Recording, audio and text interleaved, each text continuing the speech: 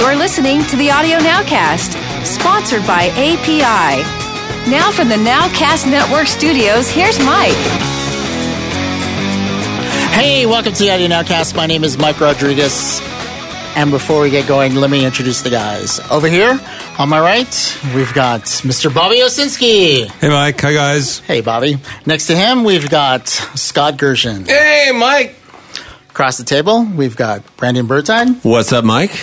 Next to Brandon, we've got Mr. Nick Peck. Hello, Mike. Hello, gentlemen. Good to see you.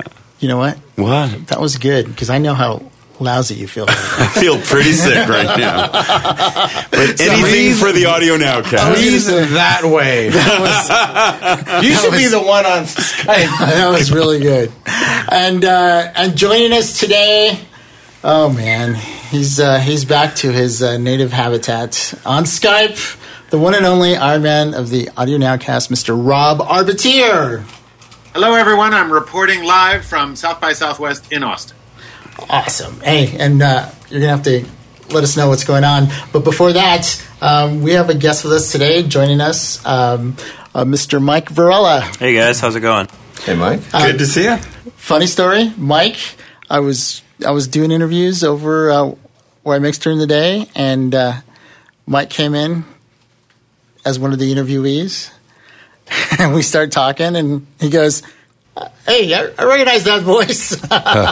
And it was he listens to the Audio Nowcast. Yeah, it's funny. Yeah, I've been a long-time listener, actually, so it was kind of cool to... He's the other guy who listens. That's right. The other guy, yeah. He's number 7. We meet up at Denny's in the So fan I club. said, you gotta come join us, because that was just too awesome. I thought That's it was very kinda fun. cool. Yeah. So, yeah, glad to be a part of it. First time caller.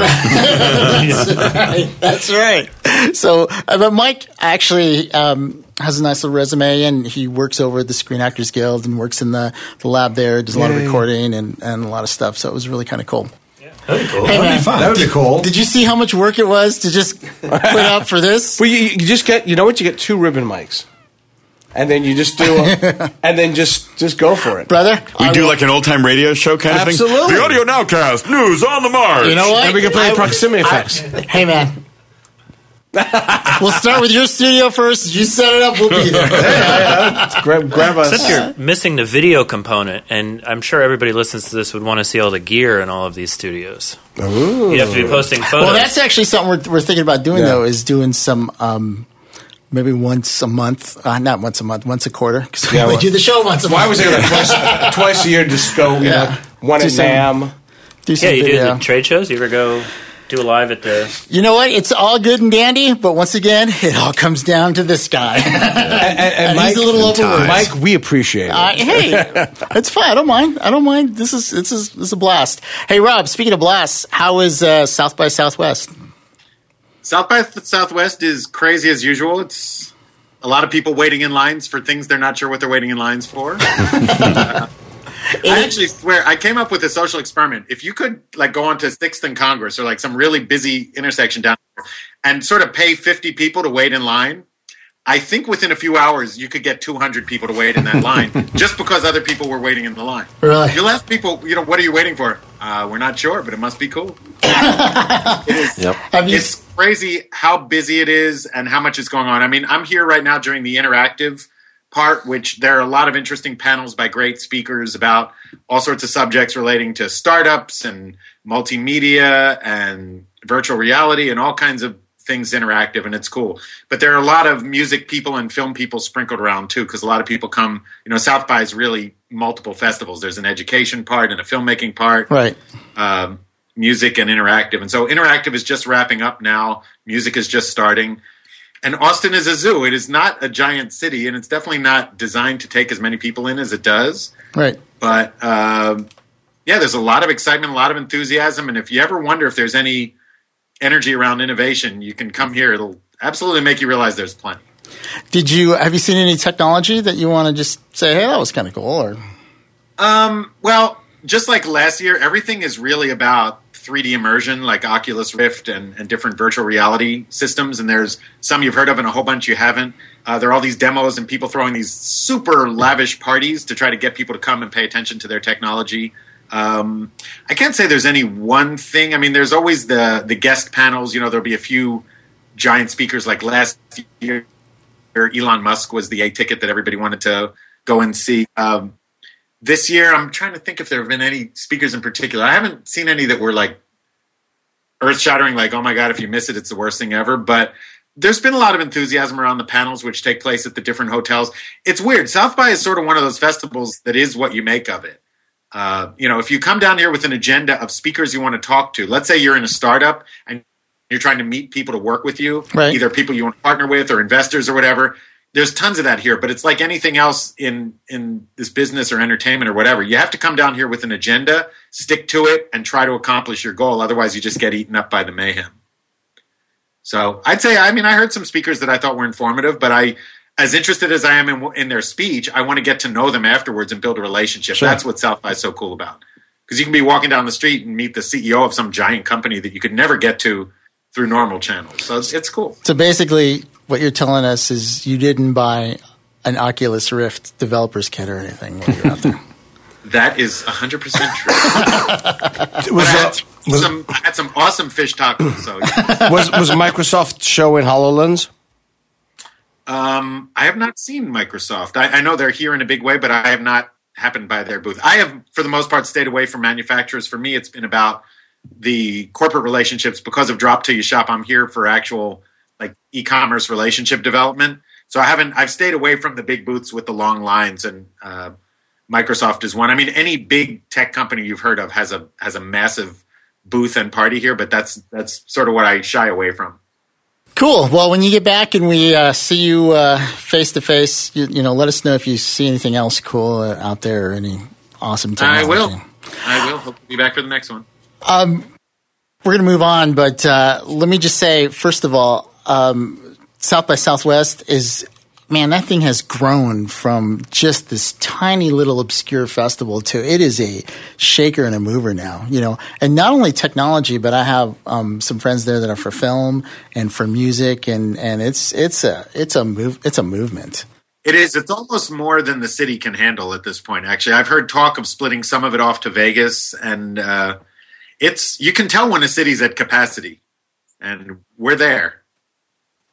Hey, moving on, I want to talk about this show. We're going to talk about a lot of different things. On the second half, I'm going to, I'm not even going to tease it because I just want to spring it and get everybody's opinion. But right now, one thing I want to talk about is I kind of want to revisit what we were talking a little bit about last week. I mean, right when I dropped the podcast, the judgment came with the Pharrell lawsuit. Robin Thicke, Marvin Gaye, yes, Blurred Lines. And that one kind of made me angry because, I don't know. I mean, there's a certain, it's like, I don't know. I think they just wanted to pay, homage to Marvin Gaye, but I don't see quite as big of a copy as they say it is. And anyhow, I just think it has some really broad implications for music and for how people are going to write music and for just, music in general. But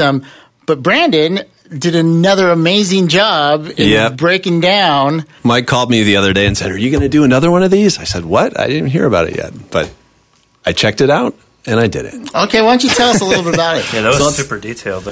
Let's set the stage first with a little backstory on this. It's a little bit different of a case than the Sam Smith Tom Petty in many ways, but this is coming straight from the Rolling Stones interview the Rolling Stones article about this. So Robin Thicke and Pharrell Williams have been ordered to pay $7.2 million to Marvin Gaye's estate over the Blurred Lines song. The decision, which hinged on the fact that Gaye's family owned only elements of the sheet music, got to give it up, came from 8 jurors who listened to testimony from musicologists as well as Thicke and Williams. So the interesting thing there is they only owned the rights to the sheet music. So they weren't even able to play the actual song in the court case, which was interesting. They couldn't even make that direct comparison to this sounds like this. And the judge even said, and rightfully so, he said, "No, you can't do that." Let's see where I can find it. Inadmissible. Yeah, but it basically said, here it is. He claimed that Gaye's voice and the version's backup vocals and some of the percussion, all of which are not covered by copyright, could sway the jury, which is true based on what we talked about last week and what Rob was saying, which is that only lyrics and melody can actually be copyrighted. So that was a good call on that judge. Anyways, the exciting part about this case is that the 7.2 million number beats the record high judgment in a copyright infringement suit, which the previous one was 5.4 million. It was the Michael Bolton versus the Isley Brothers case, which I don't know. Do you guys remember? I don't remember that case. What was the big hip hop one in the 90s? Michael Bolton does. Yeah, I bet he does. So, all right. So that sets the backstory. The interesting thing to go along with what I was saying in court, where he couldn't, Gay's estate couldn't actually play the song itself. On the flip side of that, Pharrell and Robin Thicke got to actually sit down with a keyboard and play the song "Blurred Lines" versus you got to give it up, and just to show the differences. It's interesting. I'm not sure exactly why they. I mean, I know because of the copyright, they only own the copyright to the sheet music on that side, but it's just interesting to see these different dynamics in court. Not always what we would expect would be the case of how things would go down. Right. Another interesting fact is that the publisher of Gay's songs, EMI, has been accused by Gay's estate of not protecting the Soul Icons catalog since it's been folded into Sony ATV, which manages Thicke's music. So there's an interesting thing there where we've got both of these, it's essentially the same publisher owning all these songs involved. So when an artist gets sued, whether it's Petty or these guys, do the publishers also have to pay, or is it only the songwriter? In this case, I can tell you exactly that song itself, and this in itself is interesting info. That song in itself earned close to $17 million, of which $5.6 million went to Thicke, $5.2 million went to Williams, and about $700,000 went to T.I., the rapper, who had a brief part in that song. The rest went to the record companies. So, and then Williams also earned $4.3 million in publishing and $860,000 for being the producer, which is just an interesting look at what a giant summer blockbuster song actually makes and what the writers and stuff actually make. But now if they're going to pay off that fee, is it all coming out of the two guys? What they paid is... Like 1.7 and 1.5 or something? I believe it just came from the songwriters. No. Okay. They're actually, each, Pharrell and Thicke, are required to pay like 1.5 to 1.7. Don't quote me on the exacts, but... And there were $4 million on top of the rest, from EMI, I think, from the company. Yeah. Right. Okay. Yeah. Now, if they have to pay, is that a tax write-off? I don't know. It's bad. Yeah. Hey, one question though. Yeah. So you were saying that Marvin Gaye's estate owned the rights to the sheet music. Do you mean that they actually own the publishing, so they own the lyrics and the melody, or do you mean that they literally only own the rights for the sheet music itself and the publishing company or the record company? That's a great question. From what it said in this article, it said that Gaye's family owned only elements of the sheet music to Got to Give It Up. Well, that's because you've got... Well, with music, you've got like mechanical rights. You've got the actual rights of the actual recording. Performance and writing. There's a bunch of different rights, but actually, the sheet music is a pretty good copyright to own because that's the song. That's the lyrics and the melody. Well, yeah, but it's not the sync rights though. That's where most of the money's being made. Yeah, but if other people record it off the sheet music, I think that's just the sales of the sheet music. I think that Bobby might Well, no, you're right. You know what? You know who would know? And I wish he was here. It was Martin.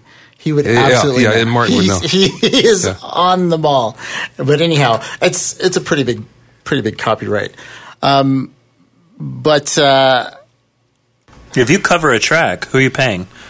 If you decide on an album, you're going to cover a track. Publisher. Well, publisher. You have to get approval from that publisher. If that song is going to be used in a commercial or something, right? Then the revenue from that, some of it's going, the master's going to whoever did the cover, and the publishing rights are going to the publisher. So the publisher pays the publisher because he infringed on the rights that the publisher.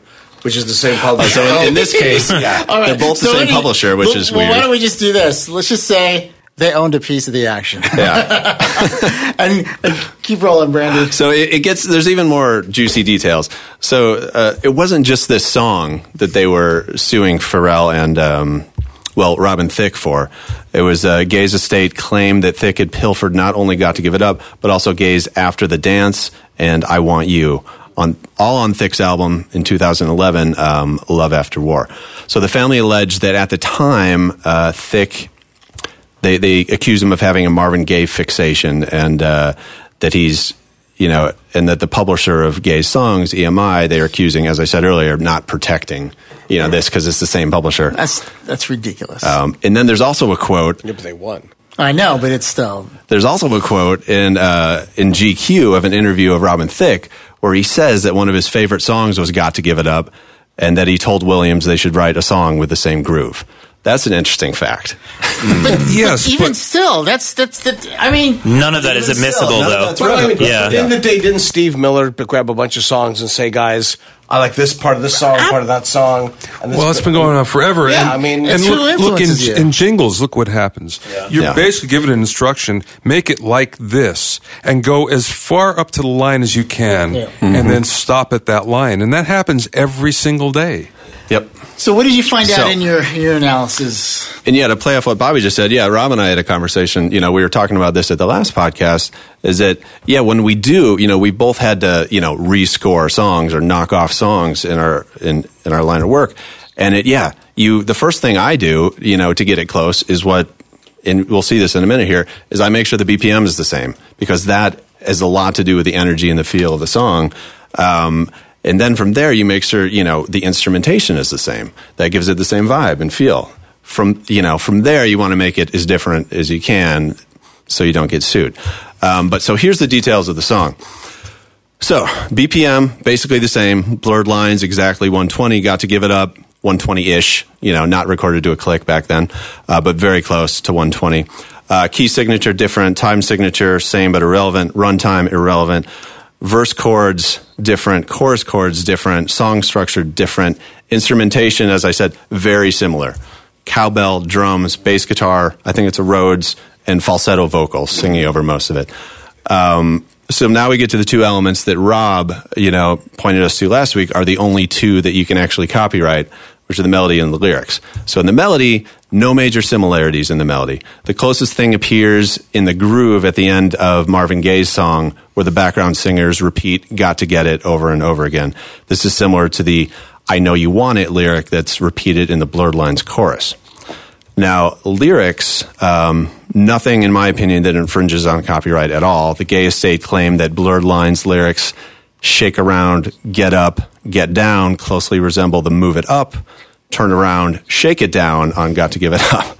So, that's every James Brown song as well. Exactly. So that's so many songs. Seriously.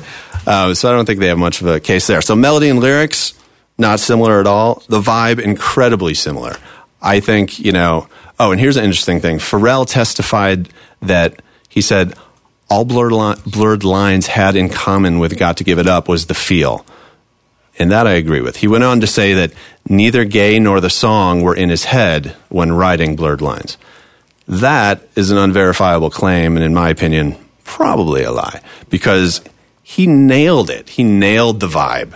They got the same BPM, same instrumentation. The drumming is exactly the same. Yeah, but it feels the same. Yeah. I love Uptown Funk. My son and I, we really like the song. But if you listen to Prince and a lot of funk, the guitar buzz, there's so many things that are lifted.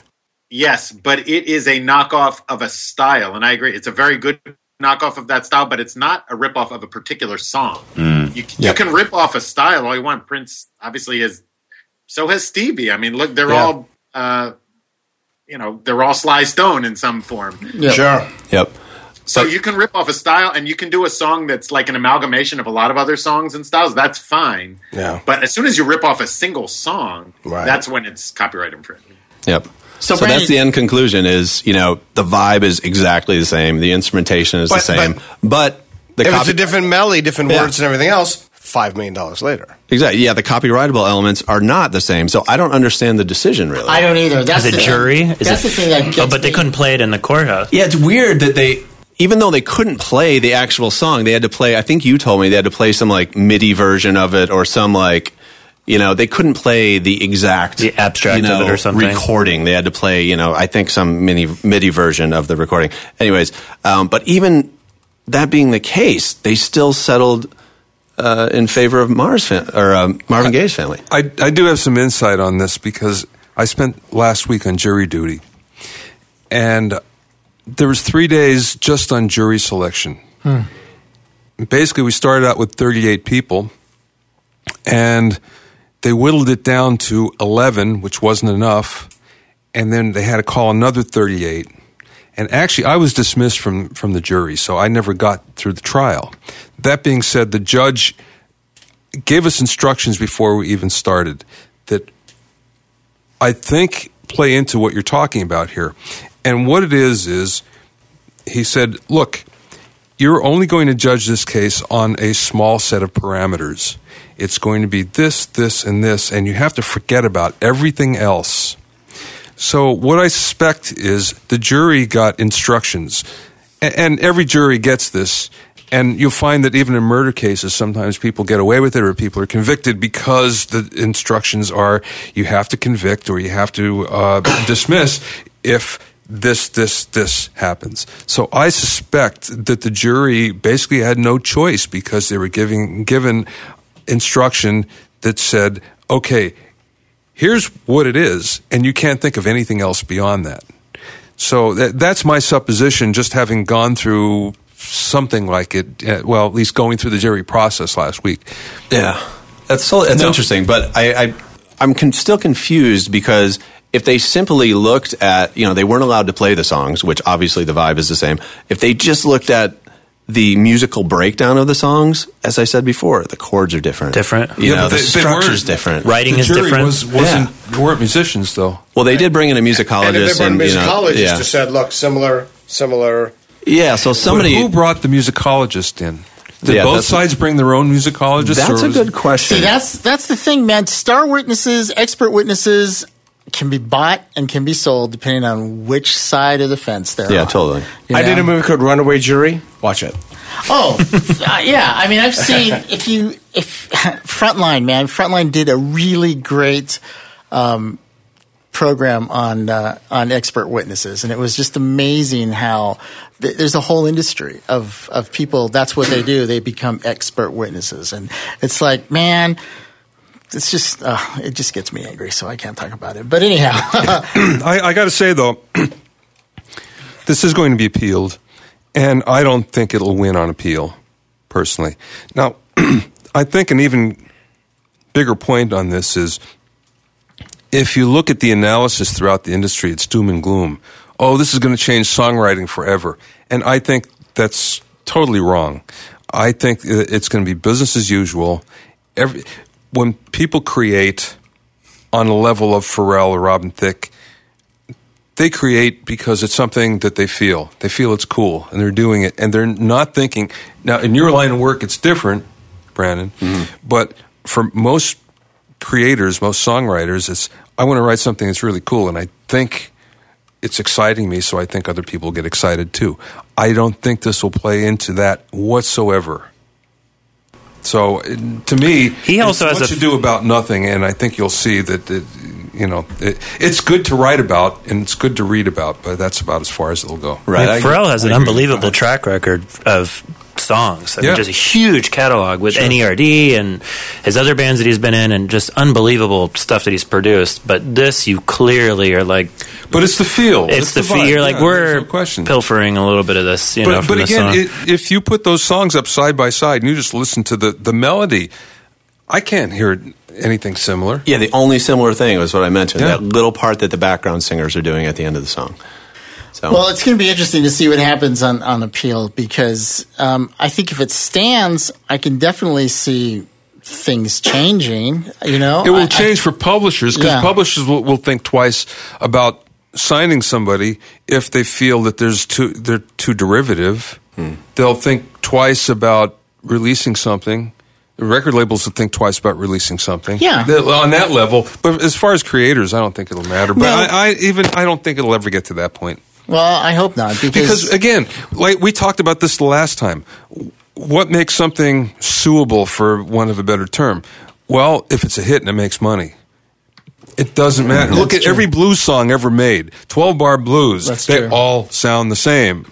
That's a great point. It brings me to my final point is the lesson to be learned here is if you are composing songs, feel free to copy the BPM, copy the vibe, all the instrumentation, and all the feel. Just don't copy the melody and the lyrics. We're not saying we recommend that for, from the sake of songwriting and originality, but you can get away with it, and it might get you a hit. And if you get a hit that's big enough that makes you millions of dollars and you're getting sued for it, it's not a bad problem to have.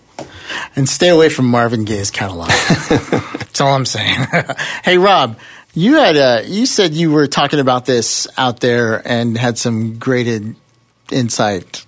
Yeah, anything you want to share? Yeah, It's actually amazing to me. I didn't realize it was based on the sheet music, and based on the sheet music, I'm actually amazed that they won the case, that the Marvin Gaye family won. But based on the reality in life in the real world, I think absolutely it's a ripoff of the song. So I'm not surprised at all that they won, and I just have to assume that some external knowledge of the songs just clouded people's thinking. Because to just look at the sheet music, I don't think you would get that it's a direct ripoff. If you actually listen to the two records, it's much more obvious. So if they were truly judging just on the sheet music, I'm surprised that the Gaye family won. But it's funny because one of the things the judge tells you when you're first selected for a jury is don't listen, don't talk to anybody. Right. But you're supposed to self-limit yourself, which is impossible in a case like this because everybody's heard both of those songs. Right. So, and I'm sure there's so much publicity on it that you can't avoid it. Of course. So even if they didn't play it in court, people have heard it and the jury heard it. And that has to have played into it because it's just the sheet music. Let's face it, if you never heard the songs and were just flipping through sheet music at the Library of Congress to try to find two similar songs, I don't think those people come. That's true. It sounds like a fun vacation. Well, it'll be interesting to see what happens, and we'll keep an eye on this. And Brandon, shoot me over. I will send this to you for posting. And I'll post it. The last one got a lot of. Yeah, it's cool to see. I got some response on Facebook. Response. Can I ask a quick question? Because I had always heard people are like, mock a song, change it 10% or 5% or something, and then you can get away with that. You said you've mocked songs before for work. Can you have similar? What do you do? Yeah, to do that. We've had this discussion on the podcast before, and I think it used to be like 7 or something, or I don't know. But I feel like maybe Bobby Summerfield or somebody said that's not the case anymore. Yeah, or maybe it was Rob that it's more about would a jury, as in this case, decide like a jury of regular people go, oh yeah, that sounds like that song. What? But what is it? I don't know. I can give you some advice here because like Brandon, I've had to do this many, many, many, many times where I was told to do something inspired by a famous piece of music, and I put up the air quotes for inspired for anyone who isn't seeing this, which is everybody. The bottom line is you're much better off having an original thought and an original idea and then adding elements to pull it more towards what you're trying to sound like than you are by ripping something off and then trying to make it different enough that you don't get sued. So like Uptown Funk is a good example. It is a lot of elements that were brought into an original song to make it feel more like that 70s funk feel. And it's fine. It's great. But as soon as you set out to copy a song and then keep saying, well, we better change this or we're going to get sued. We better change that if we're going to get sued. It's one thing if you're doing a commercial where you're given an original assignment. But if you're doing original music as a recording artist, the whole point is you should be trying to be thought of as somewhat of an original. If you want to bring in elements, Bruno Mars brings in plenty of older elements to his music, but his stuff still has a freshness because it starts with a fresh idea. So think about writing the original song first and then pull the production in a direction to make people feel a certain emotion. But don't start by ripping off a song and then just trying to make it as different as possible so you don't get sued. I think a lot of people just do it backwards. Very well said. You know what? And on that, we're going to wrap this up with the lawsuits. Hopefully, there'll be another one next week. Well, after this judgment, I heard there was another podcast having the same conversation. I say we sue them. Hey, really quick before we take a break, one other thing I want to just mention was the Game Developers Conference happening. Oh yeah. really quick, anything cool there? Any cool audio toys or audio technology or any lawsuits? There were no cool lawsuits. I love the GDC. You know, it's my hometown, so I go back every time, and it's wonderful. At this point, I've been doing video games for so long that I don't do too much on the audio track anymore. I'm much more interested in, because all those are the same audio guys that I know. So I do a lot of producer stuff, and I learn about business, and I learn about, design, and I learn about different things along those lines. By far, the coolest thing that I saw while I was there, though, was a lecture by Tom Salta, who's a composer who works at Microsoft, and it was called Mastering the Creative Process. And the entire lecture was about his phases of creative process. So he's sitting there and he's got a brand new video game that he's going to start, and he has absolutely no idea what to do. And so rather than just getting right in and getting the pen out and starting to write sheet music, he gives himself the time to be able to just play. And he just fools around, and he just comes up with some different ideas, and he stores all those ideas, and he's just, sort of gathering materials and gathering ideas, and, writing them in Logic or in Pro Tools and then saving them. And then after a while, he starts taking those and sifting through them and saying, okay, well, what's good here and what's useful here, and what is the stuff that I can actually start working with? And as he's starting to do that, he has he gets a better idea about what the game is going to be about, and so he's able to start taking material and be able to place it into where it fits within the game. And then over a period of time, what's really important is that he closes the door on sort of the new idea gathering. He's like, okay, now I'm done with making new materials. Now I'm going to sit here and spend the time doing the hard work of just spinning this stuff out and having it all fit what's going on within the particular levels of the game that I'm doing. And then at the end of it, of course, there's a point of complete panic, in which is like, oh my God, I'm not done. It all has to be finished in a week, and I'm not there yet. And then, of course, that's followed by oh, it was terrible. This really sucked. I'm so awful, and all the self-doubt stuff. And then finally, at the end, there's a sort of a sense of, okay, well, I guess that wasn't so bad after all, and postpartum depression, and then on to the next creative project from there. You know what? Sounds like the podcast. Scott, anything that you saw out there? I made a stop before GDC. We flew into Oakland, and I went straight to Myers. And spent, 2.5, 3 hours in Myers. How's Myers doing? Myers has something called the Constellation, and it blew my mind. Myers Sound, you're talking Myers about. Sound. In Berkeley. What they've created, and I think it's public access. I don't think it's, special quiet stuff. But they've created an environment, a series of microphones and speakers. And what they can do is emulate in a room any environment in real time. So we basically just took a wood block, just two pieces of wood, clacked them together. First time, big hall. Sound like reverb, sound like a hall. I was like, okay. I wasn't sure what he actually was doing. So then he goes, okay, pushes a couple buttons, hits the wood block again. And this is a big theater. Hits it again, and it sounds like the size of the theater. Hits it a third time, and this is what blew me away. Sounded like a tiny room. Wow. Dead. Really? And I sat there and went, okay, I'll bite. And this is all in real time. It's not a recording. He just goes, clack, clack, and the acoustics of the room totally change. And he says, the room is filled with microphones and speakers that are doing a combination of reacousticizing and basically changing the aspects of the room. Holy smokes. So he goes, we can reproduce any dubbing stage or concert hall in a room just by the acoustics. Wow. And I was like, holy shit. I mean, that's huge. Oh, it was huge. On so many different levels. Because I sat there and said, and the room is filled, it's filled with speakers. Because I said, wow, it looks like a really dense Atmos room. And he's like, they had everything there. They had IMAX and version of Atmos. He goes, this is Constellation.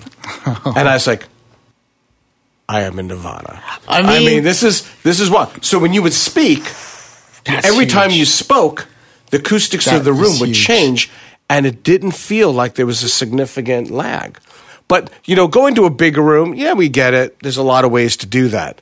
What blew me away is when it went into a small room. Yeah. And this room was a theater. I mean, it was not a huge theater, but a theater, and next thing you know, it felt like a 10 by 10 vocal booth. Dude, could you imagine horror movies? I mean, just a whole nother dimension. I mean, just movies in general, but especially changing the acoustic space, like the dimensions of what you're hearing. And how many poles did it take to make it work? Was it, or speakers, like hundreds? I don't know. No, I mean, it was filled with, it was filled with speakers around the room.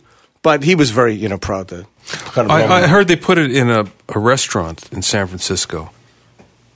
That would be interesting. That was actually their test bed. Apparently, there's some to cut back all the reverb in the room. That's breakfast in bed, and you're literally in bed. There you go. But when I see the applications, and this is a big deal because a lot of times when we're editing or pre-dubbing, everybody wants the big room, but there's only one or two big rooms. Right. So then you get a smaller room, and you emulate the responses of the big room. So you do your dialogue, your music, and your effects pre-dubs during the mix, and then you go to the big room, and it all matches. All of a sudden, that's cool. Yeah. You know who's got the system? Is Bob Weir from the Grateful Dead. At his recording studio in San Rafael, he's got one of these systems set up, and he can use it to emulate when they're rehearsing the acoustics of the next venue that they're going to go play at, or previous venues that they're playing, which is pretty cool. And it sounds amazing. I agree. Yeah. In the 60s, Abbey Road actually had a precursor to this. They called it ambiophony, and it was in the big room in Studio A. And the reason why they did that is even though it was in the big room in Studio A, it really had a short reverb time. So the only way they could emulate a church for getting, the when they had orchestras in there was to have the system, ambiophony. And what it was speakers all over. Right. All over the wall.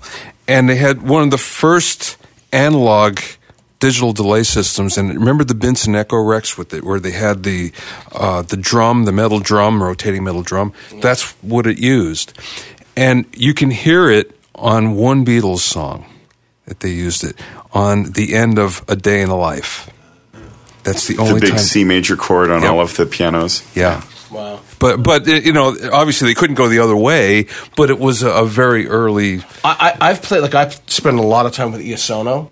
And Iasono, if you put it through their room simulator, it could simulate any environment, including outside. And that was cool. But there was a whole rack of computers, and it wasn't in real time. What made me kind of blown away by Constellation was it was recording what was in the room and playing it back through their speakers in a way that felt like it was still in the room. It didn't feel like I was reproducing that sound. No latency. No. And no latency. But also when you speak through a mic, you hear it. Right. Your ears go straight to that source. Yeah. They tune the speakers with the room and such, where the moment the sound got reproduced through their speakers, yep, you couldn't. It's not like your ears went to the speaker; it just sounded like the room. Wow. That's amazing. We're gonna have to take a break because we're going long. But man, can you imagine? I mean, if they can make that a commercial product, there's just so many different uses for that. All right, so we're going to take a break, and when we come back on the other side, we're going to talk about some really cool stuff. So we'll see you then.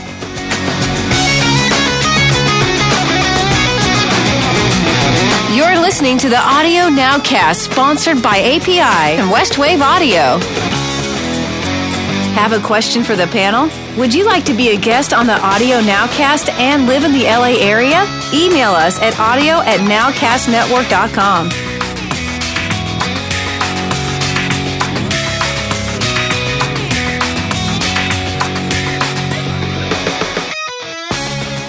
Hey, welcome back to the Audio Nowcast. And before the break, we were talking about the Myers Constellation. Is that what it's called? Yeah.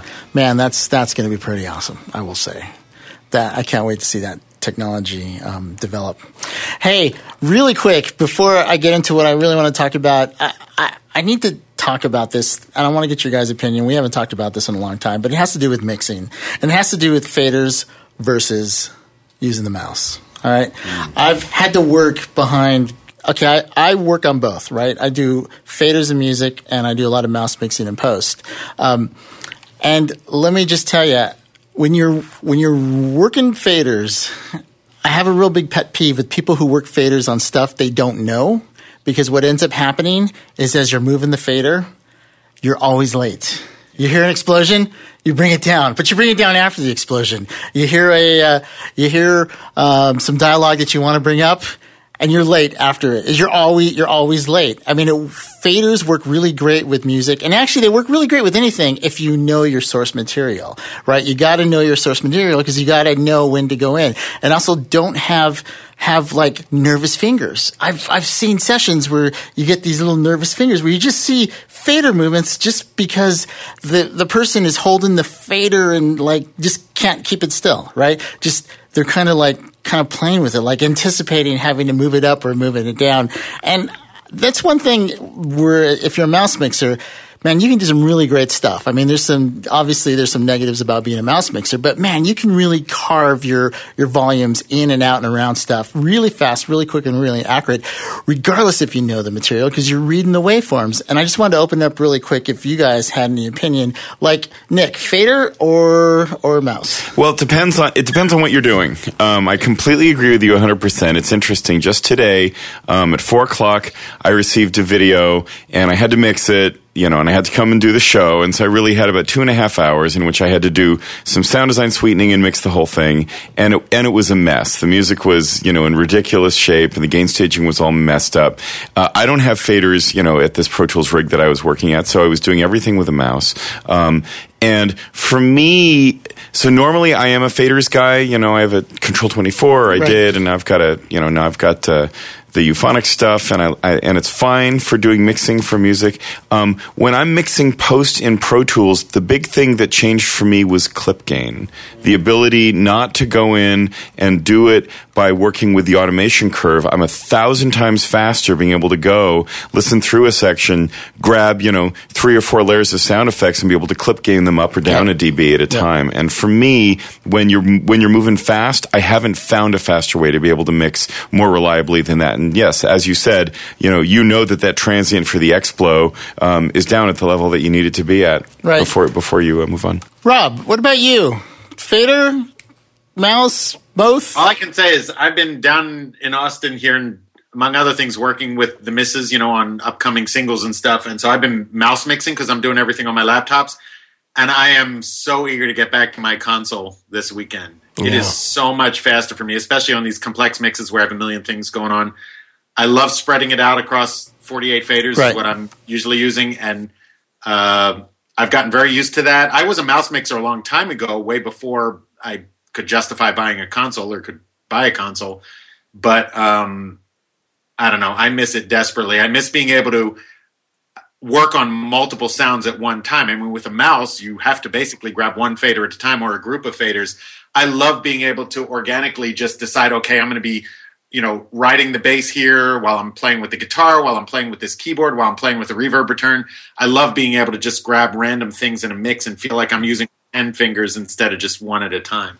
No, that's a good point. And I'm not anti-fader, right? I'm just saying there's a certain place and a certain way. And music, I love working with faders on music, especially since I've heard the song a couple times. I kind of know, you can kind of feel, you can get really emotional with your mix. Well, I'll also say that for me, like 8 faders is a million times better than no faders.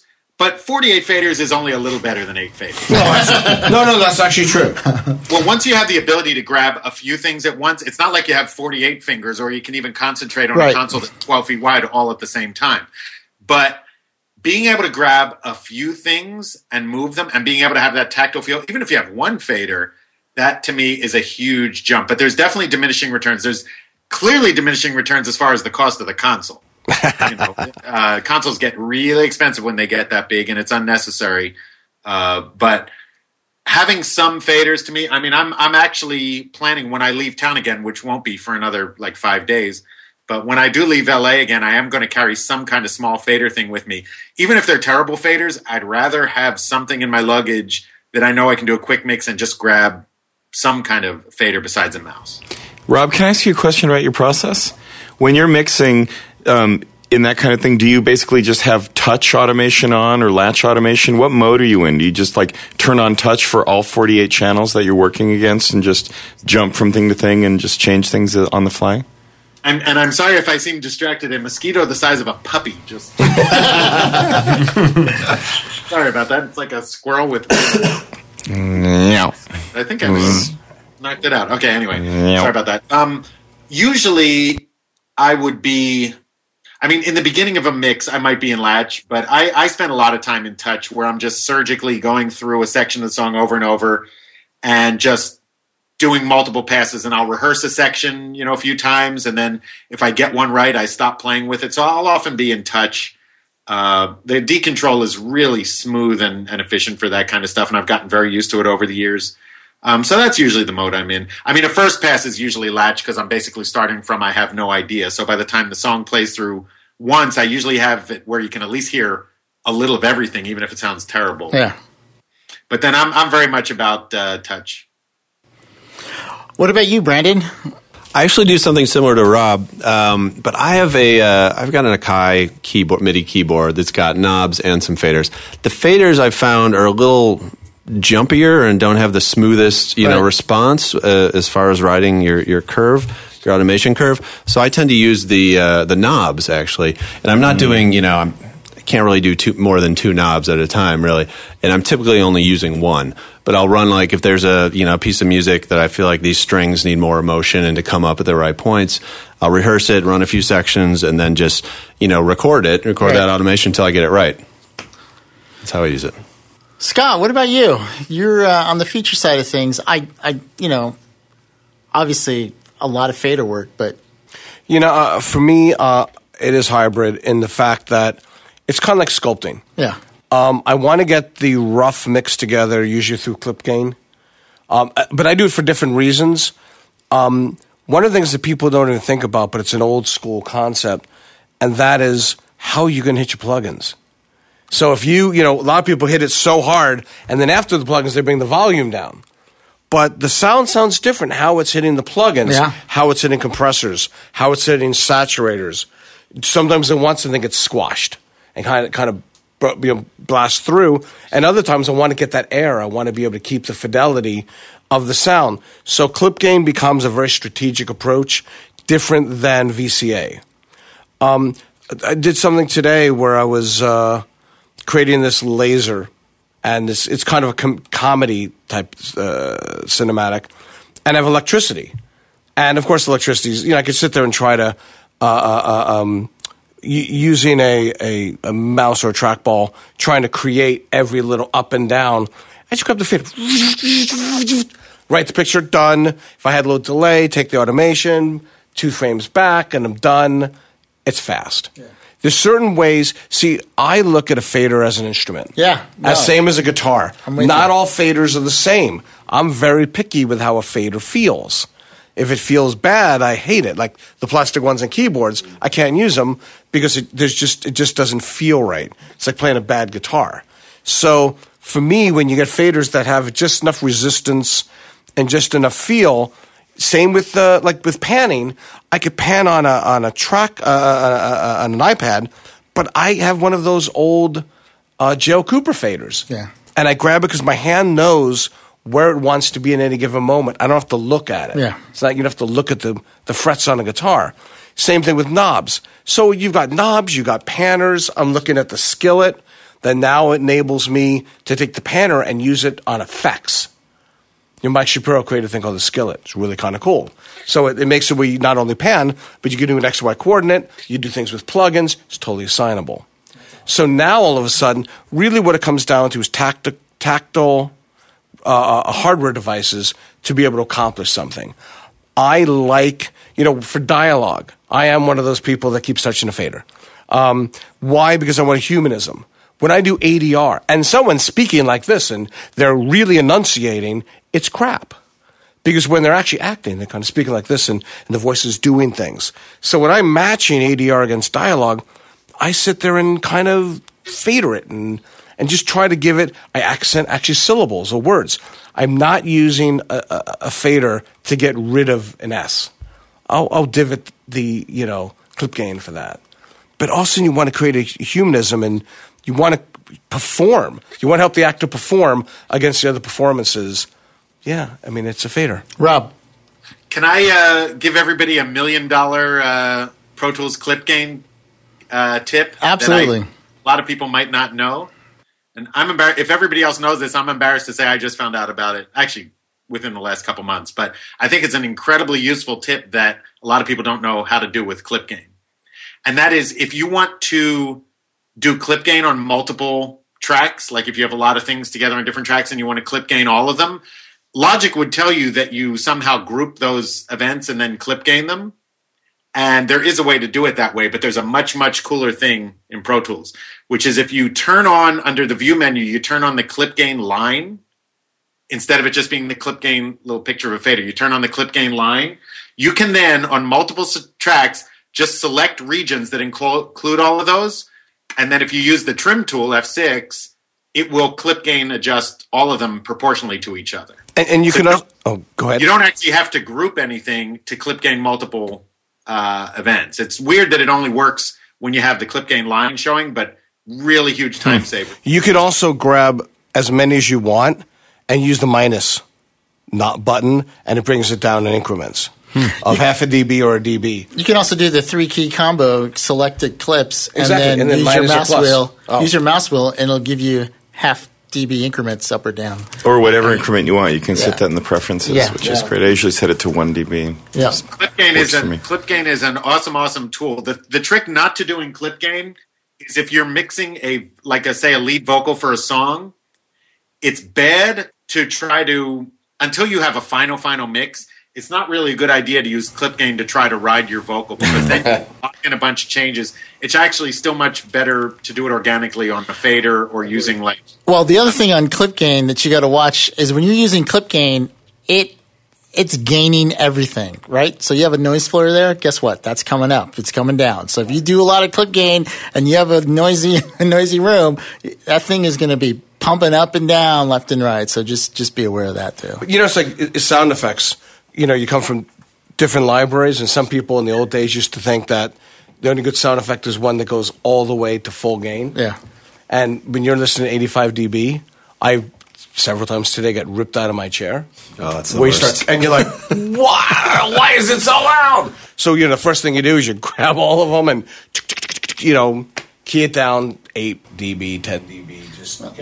Well, it's all about the gain staging, and people don't realize that, when they're trying to, first thing you need to do, or the first thing I do when I set up a mix, is make sure that everything is roughly in order so that there's headroom coming through the buses, because if not, it's going to sound like crap, and you're going to have to go and fix it later. It's just like what you said about hitting the plugins too hard. And that's what I find, because I'm starting to mix a lot of other people's sessions, and it's amazing how many people, especially picture cutters, but how many audio people, it's like guitar amps. They're slamming the tracks, and they're bringing down the master fader, and they're wondering why everything sounds squashed and flat. Don't get that to me.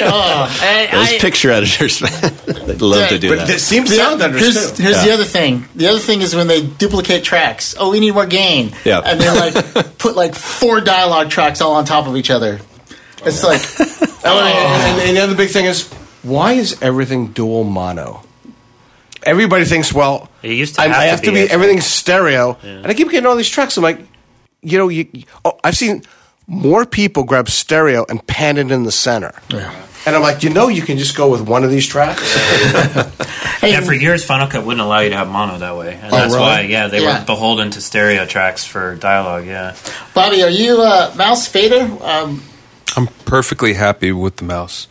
And surprisingly enough, when I wrote the latest version of the Mixing Engineer's Handbook, I had interviewed 22 people, 22 of the best mixers in all genres. And the second edition, I think, was 6 years ago. And when I went around and asked them, how do you mix? Do you mix with faders? Do you mix in the box? There are very few that said I'm comfortable in the box. This time I was surprised that even some of the classic mixers saying, wow, I'm happy with the mouse now. So I felt good because I wasn't the only one. Yeah. Well, having said that, you can grab a virtual fader with the mouse. It's not like you're always just... And also the question is, you talk about faders and mouse. What kind of mouse? Oh, yeah. Because there's so many. Because I got several because of, carpal. And, there's the vertical mouse. There's the laying down mouse. Trackball. Trackballs are huge in the biz. I can't use them anymore. I am with you. Yeah, I can't. elbow. Trackballs are not precise enough for me. They're like guesstimations onto where you want it, but I am way more accurate with a mouse than I am with a trackball. Well, it's not that for me. That's part of it, but the big part is it really hurts my elbow. Tennis elbow, I guess. Wow. Yeah. And also the other thing I found, which I think got me away from certain amounts of plug-in automation, is certain plugins, I won't name them, when you grab a piece of that plugin and you move it in real time, stutters. They're not smooth. And it's better to use a fader like on an icon than to actually graphically control it. Rob, were you going to say something? I was just going to say, I want to give a shout out to the trackball people out there because I actually hugely prefer trackball to a mouse. I understand the tennis elbow thing. I've had friends who've had the same issue, but for me, I actually find a high resolution trackball to be more precise. And in my studio, I'm always limited with tabletop space, and I have so many computers that I got used to a trackball a long time ago. So that's my go-to thing. Wait. So, also, let me make a thing for you, Rob. But you know what? That's the second time on this podcast that Rob was wrong. Wait. The thing is, when Rob says that would be the third time on this podcast that Mike was wrong. I've seen Rob use a trackball, and Rob doesn't use a trackball like anybody else that uses a trackball. When we were writing some music together, it blew me away because, first of all, he tends to be the fastest typist I think I've ever seen. He knows exactly how to spin the trackball back to a point where it lands exactly where he wants, and he keeps typing. So it's not like you go back and I think I'm over here. It's like, and he's back typing again, and the same thing when he's sequencing. So the trackball for you is truly an instrument. But it is, but I'm just saying that's what I've gotten used to. So I was just giving a shout out. I value Bobby's opinion 100%. I'm just saying each of us have our own. Yeah. It depends if your hand can deal with it. Yeah, I'm with you. I can't use it anymore. No, I'm just saying there's no correct answer. It's whatever works for you. Absolutely. And I do agree with what Scott said. If you do have issues with carpal tunnel, I feel very fortunate that I don't, and I'm constantly trying to move around and keep my hands limber to avoid that. But changing input devices is a useful thing too, because it's any repetitive motion is going to cause injury eventually. Yeah, and you know what's also great, which we should mention, is the program Teleport. Yeah, because I'm using 3 different computers, and I have the same mouse and the same keyboard on all 3, and I just mouse right across my screens. Yeah, it's pretty amazing, and it's brilliant. So you don't need because I used to have the several trackballs all in a row. And now it's all gone. It's just one. I will say, Rob brought up a really good point, though. It's whatever you feel comfortable with, and once you find it, it's because I know guys on trackball. A really good friend of mine just swears by the trackball, and he's really good, and he works it. So it's I'm not anti-trackball. That's all I use, by the way. I will say this, by the way, which I know is going to make me sound geekier if that's even possible. But when I bought the D-Control, which has that horrible trackball built in, right. There were options to replace it with another trackball that would either sort of sit in the same spot or sit on top or whatever, and they were all really ugly to me. And so I actually spent a whole night saying, I'm going to just master this terrible trackball. And the thing Scott was describing, I do. I'll sort of flick the trackball and know where the cursor is going to land, because I basically spent a whole night when I bought that console basically doing target practice, where I've said, okay, I'm going to flick it until I can get it to this exact point on the screen. And I started using it to the point where I don't continuously use the trackball. I can sort of flick it with a finger and get the cursor to land where I need it. So it's sort of this hybrid way of using it that was just a geeky practice thing on my part. But the D-Control trackball is probably the worst trackball I've ever used. But if it's in an expensive console you buy and you can't find a better option, you should do a YouTube video of it. It is amazing to watch. It's a really boring YouTube video. I'll tell you one thing before we, end this probably really boring segment. But I use a Razer mouse, and from the gaming world, since I play a lot of PC games, the great thing about using a mouse from Razer is you can change the DPI.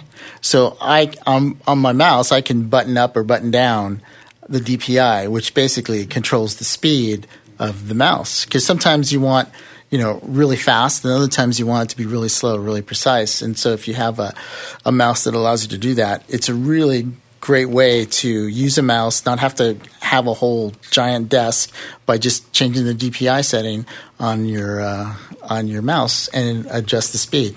Magic Mouse for me. You like the Magic Mouse? Yeah. That's not too bad. That's a good mouse. It's a good mouse. Hey, Mike, really quick, fader or mouse? I am clip gain for effects and dialogue always, and then music because it's feel. I just have a Fader Fox fader port, one of the single MIDI controllers, and I'll use that for music just because it feels good. And then sometimes if a client's watching something, then I'll do fader rides for. I never do automation for dialogue or for effects. I do it all in clip gain until the final watch down, and then maybe. Can you take that down a little bit, or do you mind moving that up? So I'll do it that way. But and then I'm a Mighty Mouse. I have the Magic Mouse, and I have a hard time because it's so flat all the time. So I actually went back because I'm much faster with the Mighty Mouse than I am. All right. Well, there you go. See, and actually, one last thing I just thought of. I've started playing a little bit with the S6, and one of the things they have similar to what the Harrison does is they've got vertical waveforms. So you talked about anticipating what you're going to hit. You see it. You see it on a horizontal display as well. But it's interesting. You see the fader, and it's coming now. And so there's a visual that goes with the audio, and it's kind of like having a cue sheet or a cuer. Yeah. So it is kind of cool. I mean, the S6 does some really cool things. Which direction is it going? Vertical. Yeah, it's vertical. Vertical, up or down? I think it's down. If I'm coming from the top, it's like a waterfall, and you see it coming down towards the bottom of the screen. I think so. I'm so used to Harrison too, so I'm going, which one's which? I think it's down. I prefer it down. Yeah, it's the M40, and you have to get the down TFT. Yeah, that's TFT screens on the top of them, and they'll. But I think it's kind of again, it's all tools. It's eye-hand coordination. Yeah. And I just think this whole thing, it's whether a mouse mixer or a fader mixer, there's room for both. Like I said, I use them both. I can work either way. But I see the days of the 6400, the big consoles. You don't need them anymore. Oh, no. 8 to 60. Where it comes to, if you want groupers, I mean, I dealt with 8 faders for the longest time. Now I've got 24. I like 24 for a different reason. I'm still using only 8 faders, but now I get to see the other 16 and what's going on. Yeah. I'll tell you what, I really like the Avid S3. I think for me, that's about as big of a console as I'll ever need, especially when I put together that system for NAMM Show for API. Between that and the API, it was like... The faders are great, but don't you miss like an EQ knob section? Oh, yeah. I mean, I like the faders and the knobs, the EQs. Man. If the S3 had a whole knob section that you can add onto it, that would be killer. Well, look, I use knobs both when I use the mouse and when I use faders, because if you're going to sweep frequencies to find the offending frequencies, you cannot beat having faders. I mean, having knobs to do that. I agree with you 100% on that. Yes. But there's a cool thing like the Icon does that I really like, and because I've been using mostly D-Command, not D-Control. Right. But if you have a VCA that's on a fader, everything that feeds that VCA is on a knob. So now all of a sudden you go, oh, there's the offender, and you just grab the knob, you bring it down, fast. All right. Well, on that note, we're going to wrap up this conversation. But I had to bring it up because people get on their high horse and they're like, you're not a real mixer unless you touch faders, or oh, that's old school. You need to work with the mouse. It's like, nope. There's plenty of room. You can still do it. There's lots of hits being done on a mouse. Do you use any foot controllers? Yes. Yeah, I do. I don't. Punch in, punch out, record button. It's all in feet. So you hit play. So your hands are always on the fader. You don't have to move. Play and record is by your feet. Yeah, I've never. And it comes with it. It's a little toggle switch on the D commands. You know what? I've never tried it. I'm going to try that. I can see it. So it's great when you're a keyboard player. Anything where your hands need to be anywhere else, it's all about the feet. Because I do a lot of. I record a lot. I record a lot of VO, a lot of ADR, stuff like that. That I could see doing that. Foot pedals? Nice. Although a lot of times the producers behind me, they know when I'm doing it because they see me hit the record. So I don't know, but that's really interesting. I I had a ThighMaster wired with a jack, and I do it. Little head twist thing, you know.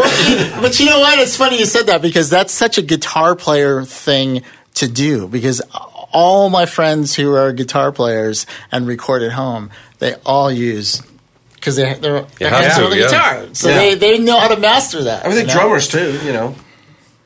Nah, drummers we just. All right, let's go. All right, well, hey, I'll tell you what. Man, we are running long, so I'm not even going to get into this. I'm going to push this to the next thing. But you know, one thing I want to talk about, and just to give you a little teaser, and you guys can think about this, but don't you think in a lot of modern music, the lack of musicianship and the lack of just skills on the instruments that's why I listen to fusion and jazz. Because of technology, we're only going to see more and more lawsuits like this that are coming up because people are always looking back. They're always looking to sample. They're always looking back as opposed to writing their own original new stuff. Wouldn't that be a wonderful thing? And then people would be forced to actually master instruments and come up with something creative. I mean, are we still going to be sampling the 70s in the year 2050? Yeah. At some point, something new has to happen. Are we talking about pop music, though? Because I buy a lot of music that is completely new and different. Yeah. Right. No. That is coming up that's not mainstream. I'm talking mainstream. I'm talking pop. Because I'm not saying there aren't musicians out there. There's only 7 bands in the Grammys. That's it. After that, I don't watch the Grammys because of that anymore. But, exactly. Yeah. But I'm just talking about mainstream. You know? And maybe we'll talk about this on the next podcast. This is going to take forever. But really, what kind of got this whole thing started in the first place because I knew we were going to be talking about the lawsuit. And then I just so happened on Pandora, I have an ELO station that I have set up on Pandora. And man, it was throwing such great songs, you know, and you know, everything, all the old school, you know, Fleetwood Mac and the Moody Blues and just really classic songs. And I'm thinking, you know, there's just some amazing songs that have been written that were pop mainstream songs. Where's our equivalent of that? You know, we have a lot of samples, a lot of things that sound Rush like is still playing. Things, so, anyhow, we're going August 1st, in fact, down here in LA. I know. Alan Parsons is doing a concert out here. Cool. Very cool. But we'll catch up with that. But, you know, along those lines, you know, I'll let you guys stew about that for a week or two or 4. Anyhow, hey, if you have any comments or questions, you can reach us at audio@nowcastnetwork.com. That's audio@nowcastnetwork.com. Really quick, anybody? Nick, you were working on anything that you can talk about? Working on tons of cool stuff, but the thing that I want to share in this segment this time around is Kima 7, the new upgrade for Kima, which has made it much more user-friendly for people who are not interested in delving into... Is it a plug-in yet? It's not a plug-in yet. Is it less than a car? It is significantly less than a car. It's significantly less than a car. Kima is the best sound designing system in the world. I think it sounds absolutely amazing. Exclamation marks and only if you want to do that part of it, yes. But the new version, Kima 7... Sorry, just sort of pimping the new version. They've really gone through and they've taken a look at the whole thing and they've tried to make it as user-friendly as possible. They've just changed a tremendous number of things. And the thing that blows me away is I bought my Kima system, I don't even know how many years ago, and I said, I wonder how much the upgrade is going to be. And I sent them my serial number and they said, your upgrade is free. Oh, that's awesome. That's really cool. That's an amazing thing. Is it new hardware or is it software? It's new software. I want to come over. I want you to give me a demo of it. Because it seems like all the good sound designers or electronic musicians, all the ones that I really admire and like, you know, you find they have Kima in their arsenal. Well, the Kima is an amazing instrument, but like any other... I'm not personal friends with. But like any other amazing instrument, it takes a tremendous amount of dedication and practice. You can't use it and also use, Ableton Live and also use Reactor and also use this and use that. But is it intuitive enough, like you would grab an Eventide Lexicon, any plugin, you know, and just go to it and bam... Or do you have to just... it depends on what it is that you're trying to do with it. It's always very much, for me, been a serendipity machine, but depending upon how complex you want to get with the processing. But if you want to use it to manipulate the basics of samples, to throw a sample into it, to, you know, play with it on your iPad and change the pitch and change, you know, all sorts of different parameters in real time on your iPad and re-record it into Pro Tools, I've never found a better way to do it than that. One last question I have. does it sound organic or does it still sound digitally, like electronic music-y? It depends on what processing you're doing with it. I think it sounds more organic than just about any other, sample manipulation stuff that I've found. If you're sitting there doing vocoding or doing, some of the stuff, or, granular synthesis. I mean, granular synthesis sounds like granular synthesis, right? But I mean, as far as the pitch goes, as far as being able to manipulate a sound with something like an iPad or a Wacom tablet or something like that, I've never found a more organic way to be able to manipulate sound in real time than the Kima. Cool. Brandon. Excuse me. Let's see what's going on. My music library, Synchronic, is just about to release a new trailer music collection. Nice. Mike was nice enough to let me demo a few songs on his system the other day. But yeah, that's a big thing happening now. It's coming out in about a week or so, called Destructive Trailer Music. No, it's really good. Some good stuff. Bobby, are you working on anything? Always. Believe it or not, I have a book coming out that is outside the music business. Really? Yes. That's fantastic. It's... I think. Twilight fan fiction? No. No? Oh, no, it's the Cruise Vacation Fact Book. Really? Frequently asked questions. I love cruising, and I do, 3-4 a year, so I finally decided to write not one, but 2 books. This is the first of 2. We got to talk, because I'm so on the fence on taking a cruise. Oh, yeah, okay. So we'll have cruises are the best. Cruises are I love cruises. Yeah, but also I just want to pimp my 101 Mixing Tricks course, which is doing very well and doing better all the time. 101mixingtricks.com. And you know what? Nice. I will second that, because every time I ask Bobby for another tip, they're really good. So he's told me a couple of them. We'll have to talk about cruising, because I see going on a cruise, right, to work, but just to be away from someplace, because I like working like at weird places. That's exactly what I do. So I would take a little studio setup that I have and just go there. Be inspired by the Mediterranean. Well, yeah, because sometimes to be creative, all you need to do is just change where you're at, and you can just change your thought process. I love sitting on the promenade deck, sitting with my computer and watching as the dolphins go by, or as you're going by Cuba. You see the lights of Cuba in the distance. That's awesome. Yeah. It's and a tax write-off. No. Yes, and that too. Scott, how about you? I got nothing. I can't talk about anything I'm working on right now.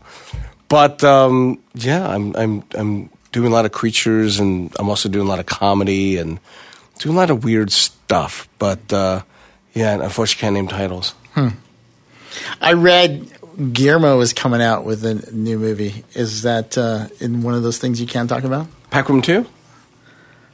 Is that what you're talking about? I don't know. I didn't actually know, because it was. I just literally, the article was, I just heard Guillermo's new movie. He's got Crimson coming out. Oh yeah, Crimson. Crimson comes out in October, and he's talked about Pac Room 2. Nice. And I guess that's all I could talk about. Okay, that's all. How about you, Mike? Just chugging along, just working on the animation that I do for effects, and I've actually, I can't really. Well, I'm putting together Martin's new studio. Mm-hmm. He's finally upgrading, and he's not here, so we can talk about it. But he was working on 6.7, right? And by the way, he's Pro Tools? He's one of the best. But it sounds great, because we locked TDM? everything to a Big Ben, and you lock it to a Big Ben. Yeah, but it's TDM. Never mind. Listen there, Mr. Snooty TDM. One time you were TDM too. But no, we just upgraded, and it's just gonna be mind blowing, because when I loaded him up with Complete 10 Ultimate, and that alone will be more stuff than he's ever worked with. But he's done about on that system. I think he has probably about 7 albums under his belt. You know what? Maybe I should have said that, because he's only released 3. Just know there's more music coming out. But yeah, so that's actually kind of cool. It's cool working with him, because he gets so excited about the simplest little things. We just got him the G-Tron Mellotron. and he was just in heaven on that thing. Although that plugin is a beast. I mean, that just sucks up a ton of resources, But sounds good, and we couldn't find a better Mellotron, so that's really cool. So I'm kind of back in tech mode. Rob? No one's going to ask me what I'm working on? That's what we're working on. You know what? Rob, what are you working on? Oh, no, now I'm not going to tell you. No, I was just going to give a shout-out to the Mrs. Aren't you buying Apple at this point? No. Oh, okay. I have a lot of Apple computers with me, though. No, we're just working on the Misses on a few more songs for the EP, and that's all going really, really well. And we've actually gotten some really nice fan mail from listeners to the Audio Nowcast. They've reached out to the band on Facebook, and it's actually been a really, really nice response. So I appreciate everybody out there checking them out at themisses.com. That's themrs.com. And Enough is still the big song and movement that's propelling the band, and they've been doing a lot of TV appearances about it and radio, and now there's some print articles, and there's all kinds of stuff going on with that. But there is going to be new music. The public is asking for more music, and there's going to be some coming out soon. But the response from the Audio Nowcast listeners is really appreciated. So you know who you are. Thank you all. That's awesome. Hey, Mike, really quick, are you working on anything in your? I'm delving into Reaper. Because I want to learn scripting for it, so I'm trying to I batch process a lot of things. That's cool. So I'm trying to figure that out, and I'm writing a tutorial video course on Pro Tools for voiceover artists. So I'm doing that and finding that it's really difficult to speak on mic without messing up during this video because I don't like editing video at all. So I'm trying to script it all out on my computer and then read into mic and do the thing in Pro Tools too. But it's going to be like an 8 or 9 hour course on on Pro Tools. Yeah, so I'm going to put it out there in the world and hopefully make some money on it and steer people towards it. Yeah, so that's actually really good, especially for VO people, because every time I work with somebody new, they're always asking questions about that. Yeah, so I train a lot of people, and they don't know anything about acoustics, and I have YouTube videos I've done, and I hold classes, and technology is so cheap these days that anybody can get into it, and so they're kind of like everybody's getting into it. And so I'm using. Is this all through SAG? Yeah, this is from my own company, but I'm using a website called Udemy, which is kind of cool. Which is I do programming too, so it's more of a programming kind of website. And but I think I'm one of the few audio people on it. So cool. It's a cool system. Yeah, it's a split 50-50 on the course. All right. So. Well. Good luck with that. Thank you. Let us know when it comes out, and we'll definitely give you a shout out. Really quick, Larry from Wire World sent me cables, and on the next podcast, I'll do a little report. But I will tell you this: when you get good cables, the best thing about it is, man, they're good cables. The worst thing about it is you start finding all your weak links. Anyhow, that's a whole nother podcast, and we're going to stop. Hey, I want to thank everybody for listening, and if you have any questions, once again, you can reach us at audio@nowcastnetwork.com. That's audio@nowcastnetwork.com. From myself and all the guys, thanks for listening, and we'll catch you next time.